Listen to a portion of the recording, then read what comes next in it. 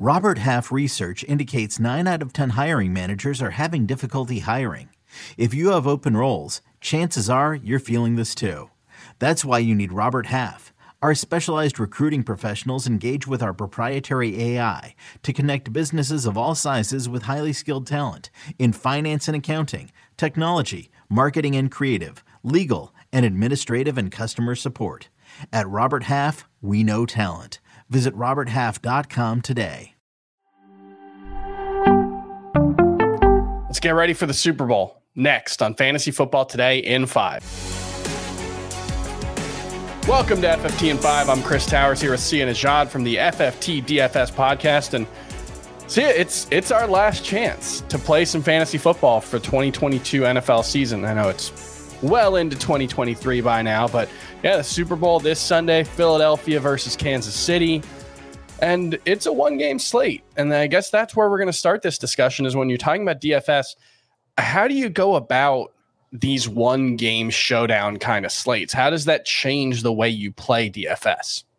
Yeah, it changes a little bit because you don't rely just on projections. You're going to rely more on game script than anything. So a couple things to consider. You know, everybody's going to like Jalen Hurts and Patrick Mahomes and all those guys. You want to try to find ways to get unique, but also follow a game script that you think is realistic in your mind. It doesn't have to be the most common game script. In fact, it probably should be an uncommon game script, but you want to make sure your lineups are correlated. For example, like Patrick Mahomes with 2 pass catchers.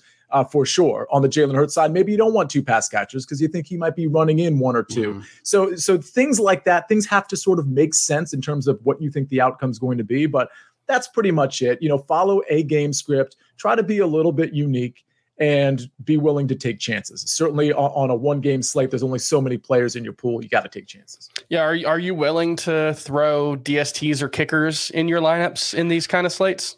I am. In this case, I probably won't. If I'm making 20 lineups, I probably sneak the Eagles defense in there just because maybe things kind of fall off, you know, for Mahomes with the ankle and things of that nature. I might throw in a Harrison Butker or Elliott, but I'm really going to be more on the skill position players because we have such a high total. I think that high total of 51 is probably pretty efficient. So I'm expecting, especially these teams that go for it a lot on fourth down, I'm expecting the kickers and defenses to be phased out just a bit. I will point out, just because I'm a negative sort, that 4 straight Super Bowls have hit the under. 56% of games in the 2022 NFL season also hit the under. I think, generally speaking, when you're talking about prop bets and stuff like that, the over probably gets picked a little bit too often. I think that's my sense of things anyway. And so, you know, it's possible we have a little bit more of a low-scoring game than that very high 51-point over-under would suggest, but I'm not saying you should act on that because, hey, that 51-point total, like you said, it's probably pretty reasonable. How are you attacking? You know, one of the fun things about these showdown slates is you get that captain or MVP spot on FanDuel or DraftKings where you get 1.5 times points, and that can be the differentiator. So what's your approach when you're figuring out who to put in that captain or MVP spot?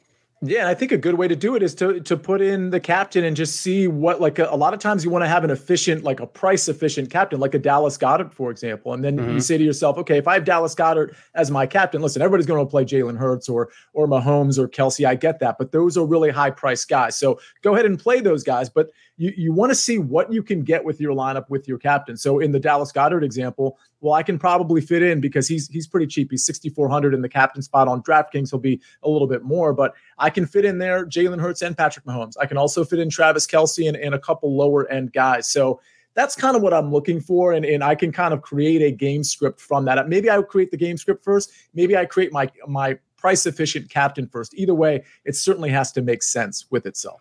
What kind of game script are you expecting in this one? So, I mean, I think there's room for various game scripts naturally, but I'm definitely, I think you might be right about the under, but I do think it's going to be a competitive game. So I do think we're going to have some back and forth from a scoring standpoint. The question you have to ask yourself is, if you believe that, where's the scoring come from? Who is it going to? So again, naturally, you're going to want to have Patrick Mahomes and Jalen Hurts in most of your lineups.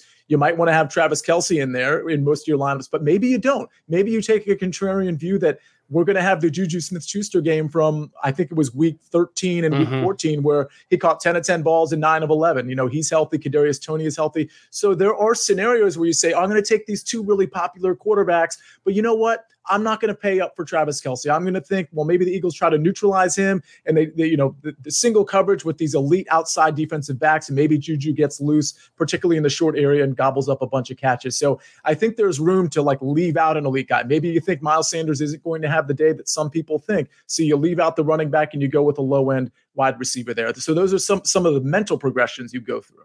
Yeah, Sanders is an interesting one. His rushing yards prop has crept up as the week's gone on. I think it opened at 58.5. It's up to around 60 now. So that's an interesting one. Like you said, a lot of people expecting a pretty good game from him. Let's get down to some of the brass tacks before we go, and just give me some of the players who, if you're playing 20 lineups, are going to be in most of them. Yeah, I like Dallas Goedert a lot. I like Devontae Smith a lot. Maybe you don't play them both in the same lineup, but I do like them. A.J. Brown, I like, just not quite as much as those guys. I think Patrick Mahomes and Jalen Hurts are going to be in most of my lineups, so those are two high-end spots. I'll play a little bit of Travis Kelce, but I think I'm willing to fade him and just take the high risk of fading Kelce and maybe grabbing a low-price Kadarius Toney, Juju Smith-Schuster. Again, I mentioned I like Devontae Smith. That's pretty much it. As far as the low-end guys, I don't think I'm paying for MVS. I think Quez Watkins might make it into my lineup. A guy like Zach Pascal, who's only 800 on DraftKings, just as a kind of a throwaway. If the game script is right, maybe he gets in the game, especially in a negative game script for the Eagles. So there's opportunity to get some of those lower-end guys in there. But the cream of the crop, it's Goddard, it's Mahomes, it's Devontae Smith, it's Jalen Hurts. Juju is going to make it into a lot of lineups, and Toney is pretty price economical. All right, I guess the last question. Who wins and what's the final score? Yeah, we just did this on the FFT DFS podcast. I believe Mike McClure had 27-24 Chiefs, and I'm on the Eagles end, and I gave this out. I think it was 30-23 was going to be my score prediction, and the Chiefs, the Eagles win that one. I'm going to go 24-20 Chiefs. I think they're the better team. I think the under hits, but I've been wrong plenty this season, so we can go one more time for the Super Bowl. I'll be wrong. And that's going to do it for the FFT in 5 podcast for the Super Bowl. Make sure you subscribe to the FFT DFS podcast. They'll be there all season next year for you, making sure you get the best lineup set for your DFS contents. And we'll see you next season. I can't wait. It's very bittersweet with this Super Bowl, but I can't wait. It's a little sad. All right. I'll talk to you later. Thanks, Chris.